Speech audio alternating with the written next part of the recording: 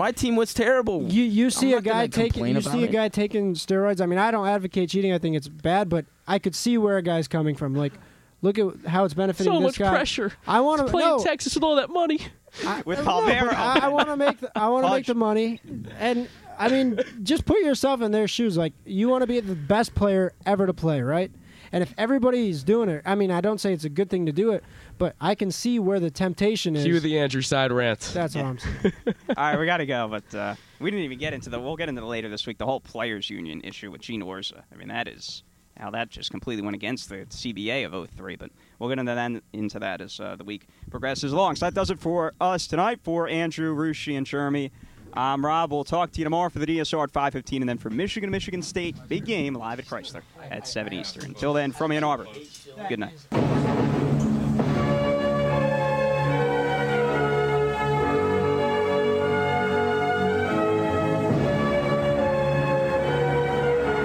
I'll tell you what, middle of the pack team in the Big Ten, trying to flex their muscles here on the East Coast against the number one team in the country. I am really impressed. Tremendous job by Zach Gibson.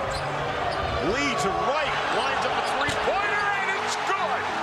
Tell you what, Wright got away with a walk that time. Khabib with his fourth block. The big fella, a little mad about that elbow last time. He said, don't bring that weak shot in here. For the record, have you ever used steroids, human growth hormone, or any other performance-enhancing substance? No. Have you ever been tempted to use any of those things? No. You never felt like, this guy's doing it, maybe I should look into this too. He's getting better numbers, playing better ball. I've never felt overmatched on the baseball. Rust has the puck, far boards, Rust controls, still waits. Gives it off to Hagelin, off his stick. Middle of the ice, regathered by Russ. He fires and scores!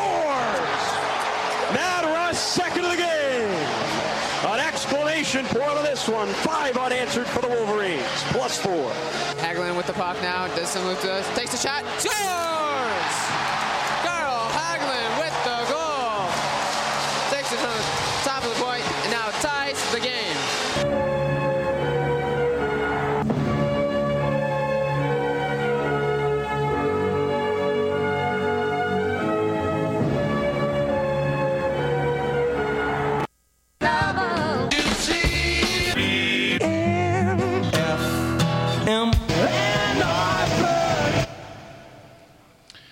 Well, good evening, and welcome to another edition of Gray Matters, the weekly news and media talk show. My name is Dick Whaley.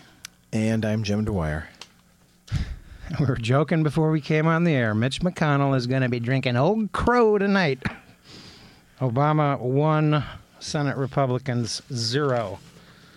Without going into all of the gory details, because I don't know them precisely, but obviously bipartisanship has been tossed out the window on the economic stimulus package.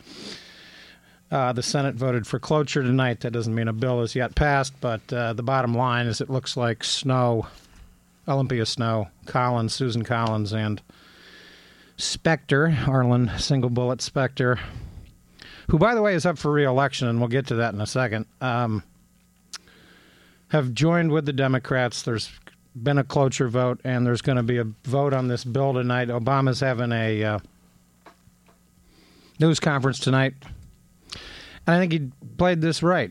Go over the heads of the nattering Nad kebabs of negativism, or whatever Spiro Agnew once said.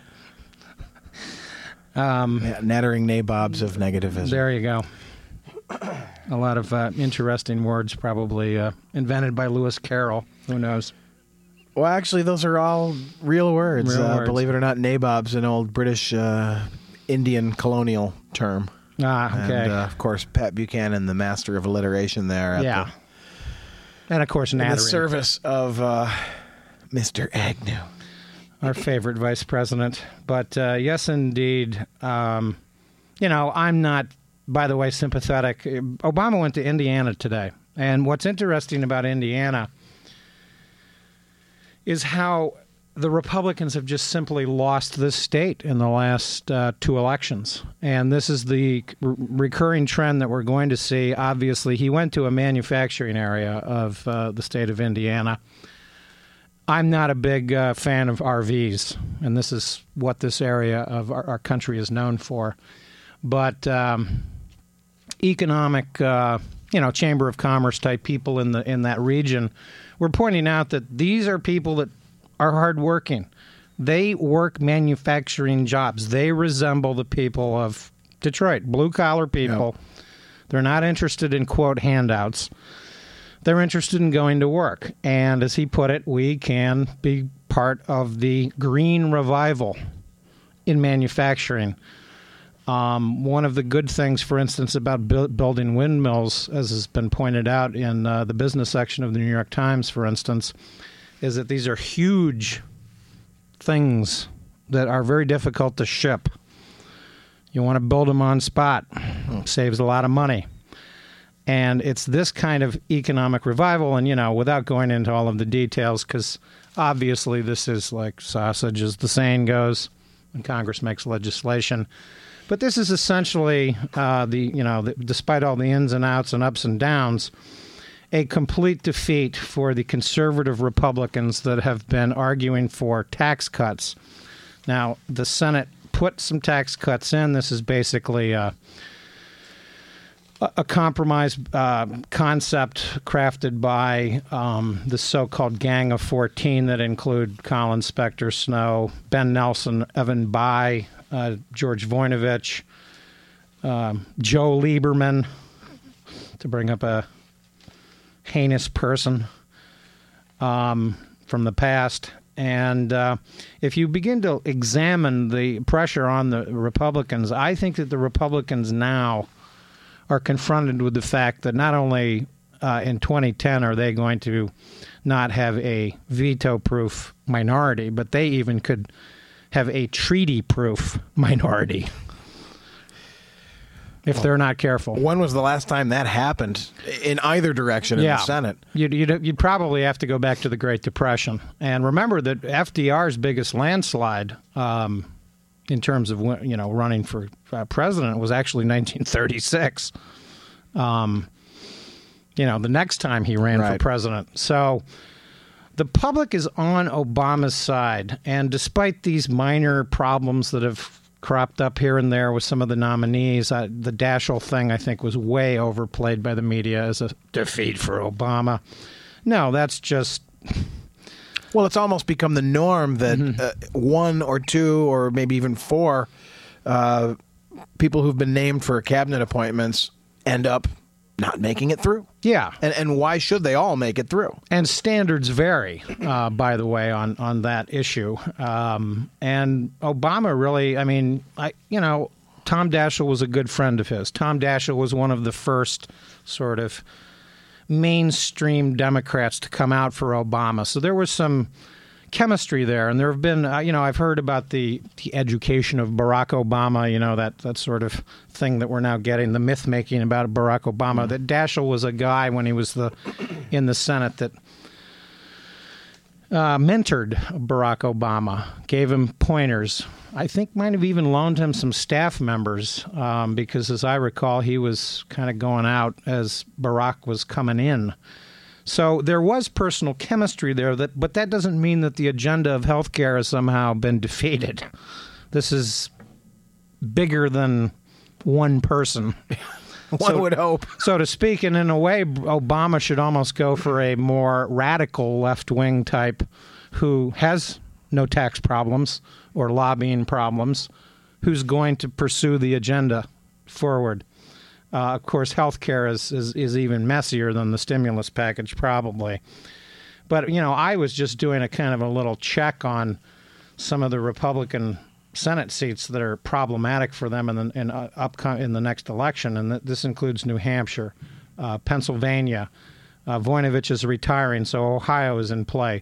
Bond is retiring. Ohio is in play. Mel Martinez is retiring. Florida is in play. And there have been rumors, by the way, that the governor of Kansas could be the new secretary of HEW.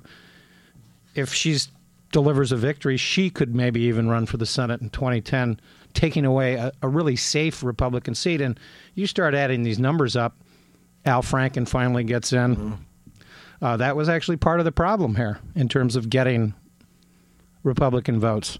So this is all kind of very interesting stuff, but I think that you can mark this sort of week as the beginning of the end of the GOP as we know it. They're going to have to change their ways, their ideas, because this is basically Barack Obama 1, Mitch McConnell 0.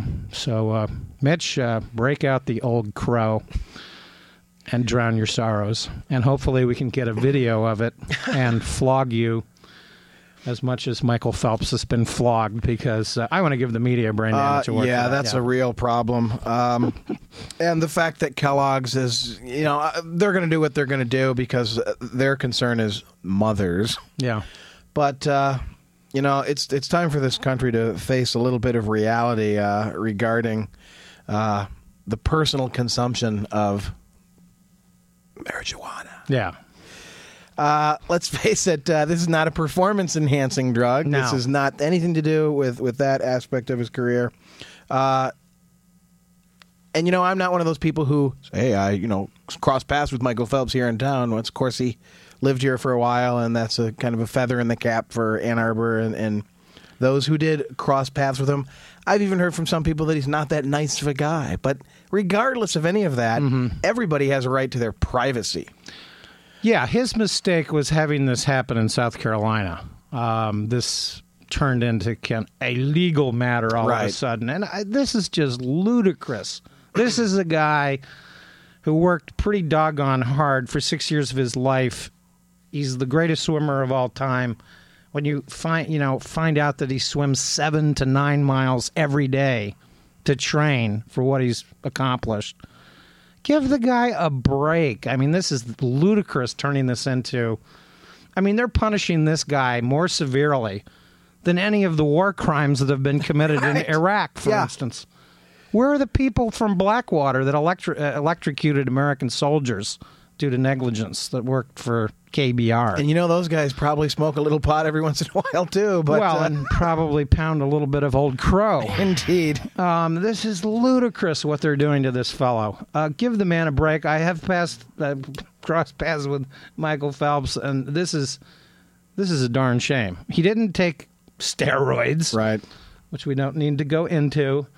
But this is classic.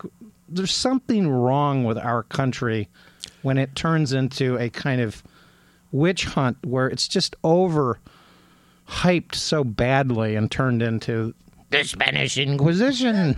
Well, it's partly the national obsession with celebrity. Yeah. Let's face it, has, the ancient Greeks had their mythology. America has celebrity. Yeah. And we've always idolized and worshipped. And a lot of times these celebrities find themselves being worshipped right into the grave. I mean, the constant barrage of media attention on, even personal things. It's just remarkable that there's that much appetite for it. I mean, there used to be the Weekly World News and the tabloidy end of the grocery store checkout magazine variety.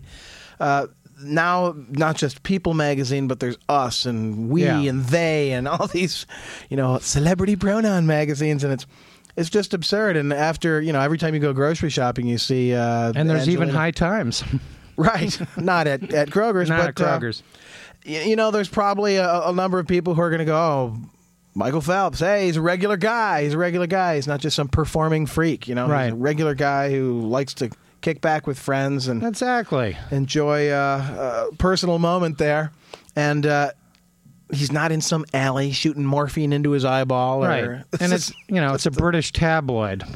We need to keep that in mind. And this... it's just been overplayed. And by the way, regarding sports figures, the notion that there are role models is really problematic with me. Yes, we idolize some of our sports heroes, but we need to get back to the real role models, teachers, maybe even ministers in local communities, your parents, what they do for you.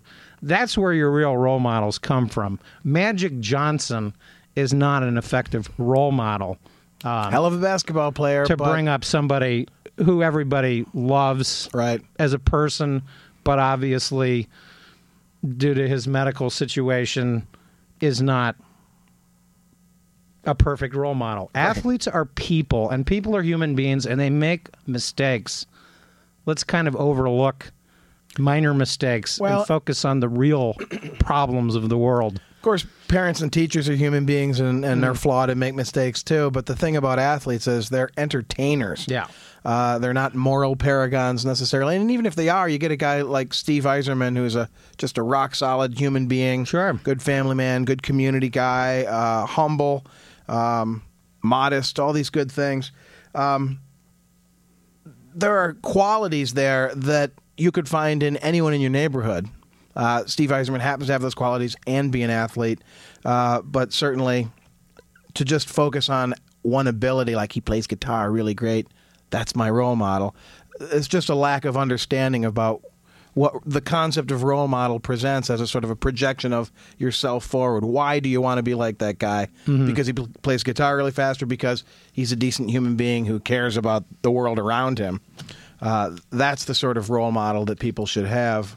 But again, the national obsession with celebrity is something that children are pretty much spoon-fed right from the get-go. You look at the way that material is packaged and aimed towards children, and you get, all these crappy bombardment of movies. And, I feel sorry for the Hannah Montana girl because she's just yet another product, although she seems to be a little bit more together psychologically than Britney, another American tragedy hero. Hero.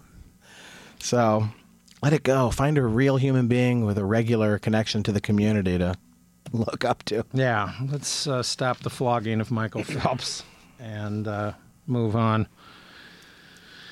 Well, interesting to see that the government of Kyrgyzstan is creating some problems for the United States' escalation of the war in Afghanistan, Interesting to see how that ultimately plays out, but repeated reports that they have decided to close a base that the United States has used these many years under the so-called global war on terror. The former Soviet Union, i.e. Russia, may have played a big role in hastening that decision. So we shall see. But the war on terror, by the way, had all sorts of interesting small events occur over the weekend and whatnot. I noticed that the continuing saga down in Guantanamo Bay is continuing, and charges apparently are going to be dropped in the Cole case against one of the so-called people down there that may have been tortured. We have India publicly accusing Pakistan's ISI of links to the planners of the Mumbai attack in November. Which is interesting because Pakistan's counterclaim is that Bangladesh is to blame, which is completely out of left field. And it has all the hallmarks of a sort of a, it was them. The guys on the other side of your country. Right. The claim is that it was planned in Bangladesh and trained for on Indian soil itself. And that just almost seems too tidy a removal from any Pakistani connection. We may never find out, but it seems highly unlikely that there's not at least some element of the Pakistan ISI involved. And, of course, there continue to be a lot of stories about the deteriorating relationship that America has with Mr. Karzai and how problematic the war in Afghanistan is actually going. There's a suicide bomber blows himself up in Pakistan, by the way, over the weekend, over the past week, I should say, amongst Shiite worshippers near a mosque in central Pakistan, killing 24 people. Basically, this attack occurred in the town of Dera Ghazi Khan in the southern part of the Punjab. Very problematic stuff. Richard Holbrooke, who's recently been to a conference in Munich, that's always a combination of words. It's a little unnerving. But, I found that strange. A Munich conference, of course, Holbrooke is Obama's envoy to Afghanistan and Pakistan, and his comment on a trip, he'll be heading to the region tomorrow, probably on his way right now, noted that, quote, "We seek attainable objectives, but we will add more resources. I have never seen anything like the mess we have inherited," close quote. And while that's probably a genuine statement of, oh my God. Well, he should look at the American economy. Well, this too is a mess unlike the likes of which we've never seen. But a little bit further ahead in this brief little tagline article in the Financial Times, James Blitz and Quentin Peel, writing from Munich, General Petraeus is also quoted here as saying that the U.S. would also be emphasizing the need for, quote, "a surge in civilian capacity and a better appreciation of culture, local culture, to win the respect of the Afghan people." And I hope Petraeus has been thinking and saying that all along. That's been one of the major problems all along, all the way back to Vietnam, as a matter of fact. But I wonder at this point, is a surge in civilian capacity in Afghanistan, and that is non-military, social work type things, construction, Peace Corps type activity, is that really an obtainable objective at this point in Afghanistan for the U.S.? Well, and look at the budget priorities that we've had in Pakistan just next door. We've been funneling money into Pakistan to the military, not into education. Afghanistan, many of the sort of intellectual critiques of what's been happening there under the Bush administration. And needless to say, I think Dick Cheney reared his ugly head last week and criticized the Obama administration, which has been in office all of, 20 days, for relying too much on negotiations, which, hasn't really even happened yet. No. People are kind of wading into the pool, as they say. They're dipping their toe in the water. Yeah, Holbrook's on his way right now. Just a bizarre interpretation of events. So we'll give him a brain damage award. He, by the way, is residing in McLean, Virginia, near to the CIA. Not leaving Washington, by the way. He's staying. That is interesting. Yeah, I'm sure he has something lined up. Other things lined up, and I don't know how many houses he owns. Well, one wonders. Borrow one from John McCain. Yeah, how far he? Maybe he's living in Bill Casey's old house. Yeah, he's near and dear to the CIA, so he'll probably undoubtedly opine quite a bit. Expect to see him on Fox News Network a lot. Excellent.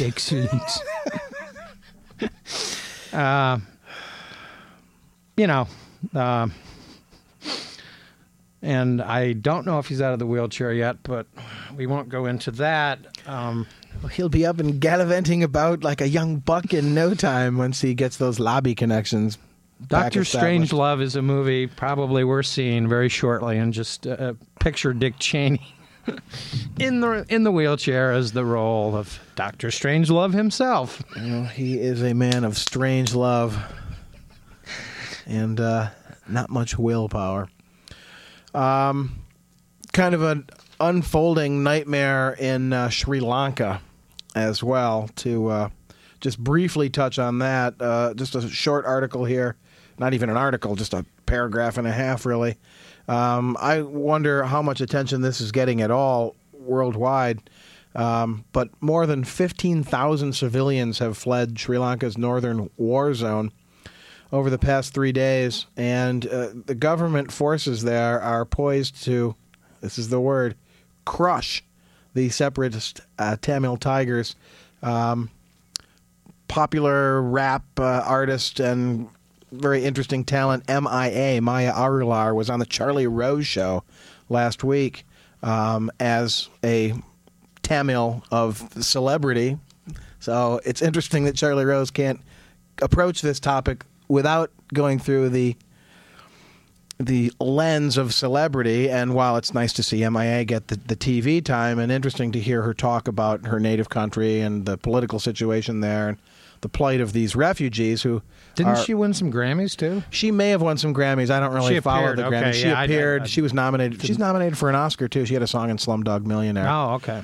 She's excellent. I've seen her live a number of times, and very talented young woman.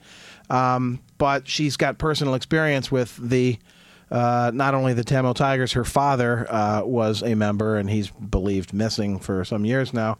But she was speaking on behalf of these civilian refugees who she says are really at the heart of the conflict, that it's a near genocide situation where it's not just the Tamil Tigers that are being singled out, but the Tamil themselves, this ethnic minority. Ethnic cleansing really is the term to use. And that aspect of it is not really being covered. So Charlie Rose should follow up on that and get some noted experts on the situation with Tamils in Sri Lanka. But it was nice that she could kind of throw that one out there. And also, this is really quick, worth noting really quickly, the journalist who threw the shoes at George W. Bush in what will become, I think, the enduring mental image that I will choose to linger with over the Bush years, has been in custody all this time, since December 14th. But he will be facing trial next week for allegedly assaulting a foreign leader. I don't know about that charge. He missed. Yeah. So I'm not sure what the assault or the allegedly components really mean there, legally speaking. But it says here that the man became a folk hero who won folk hero status throughout the Arab world. I think that needs to be corrected. I think throughout the entire world, this man became a folk hero. And one hopes that when he appears for his trial next week, that there will be no signs of ill treatment. Well, and one wonders. I believe there was a similar event in China recently with shoe throwing, so it's caught on as a trend. Might be careful about doing that in China, however, to the leader of China. I certainly hope and don't expect the shoe thrower in China, who was described as a Caucasian, by the way, so that might be even a more serious offense. So interesting. My legal advice to all people out there is try this at home, but don't try it against a foreign leader in a foreign land. That's probably good advice. But if you're going to try it at home, don't throw it at your mom. That would be a big mistake. Yeah. The rolling pin always works better with her. Well, leaving cartoons aside, as usual, one of the most interesting aspects of the most recent unemployment report that came out this past weekend that probably actually did serve as a bit of a catalyst to wake up a few, quote, moderate Republicans to get with the program here, was the report, and we've talked about this before, but once again, we'll emphasize this, because the unemployment rate rose up to 7.6%. Almost 600,000 jobs disappeared in January, bringing the total to 3.6 million jobs since the recession started in December of 2007. But I found it interesting, and we'll quote this again. The Labor Department, headed by Elaine Chao, no longer, but these past 8 years, Mitch McConnell's wife, wonder about some conflicts of interest there, estimated that the official number was that 598 jobs were cut in January, and it revised upward the loss for the previous month to 577,000. In addition, the department revised its estimates for the previous 12 months to show that employers shed 400,000 more jobs than originally calculated. So in other words, over this last entire year, the presidential year in question, the Labor Department, headed by Elaine Chao, wife of Mitch McConnell, was rather consistently underreporting job losses to the tune of 30,000 every single month. That's more than 30,000 every single month if you average. That's fraud. That strikes me as a bigger offense than maybe overlooking $900 on a tax return that you've paid interest and penalties on that, disqualifies you from serving in the Obama administration. That is a rather large figure, and I find that exceedingly troubling. And I guess we'll leave it at that. Yeah, we're just about out of time. It looks like we're straight up at the top of the hour. You are listening to WCBN FM Ann Arbor. Just a friendly reminder that WCBN FM Ann Arbor will be showing a movie down at Arbor Brewing this Wednesday on Devo. The Men Who Make the Music. That's a good one. So check that out. And I guess we are out of time, so we'd like to thank Alex for engineering, and do stay tuned. Yazoo City Calling is coming up next with our other great engineer down here, Andrew. So take it away. Yes, indeed. This is Yazoo City Calling. My name is Andrew. I'm filling in for Jerry and or Morgan. I don't know nearly as much about old Delta blues as they do, but I'll do the best I can. If you have any particular requests from, say, 1940 or earlier, give a call, 763-3500.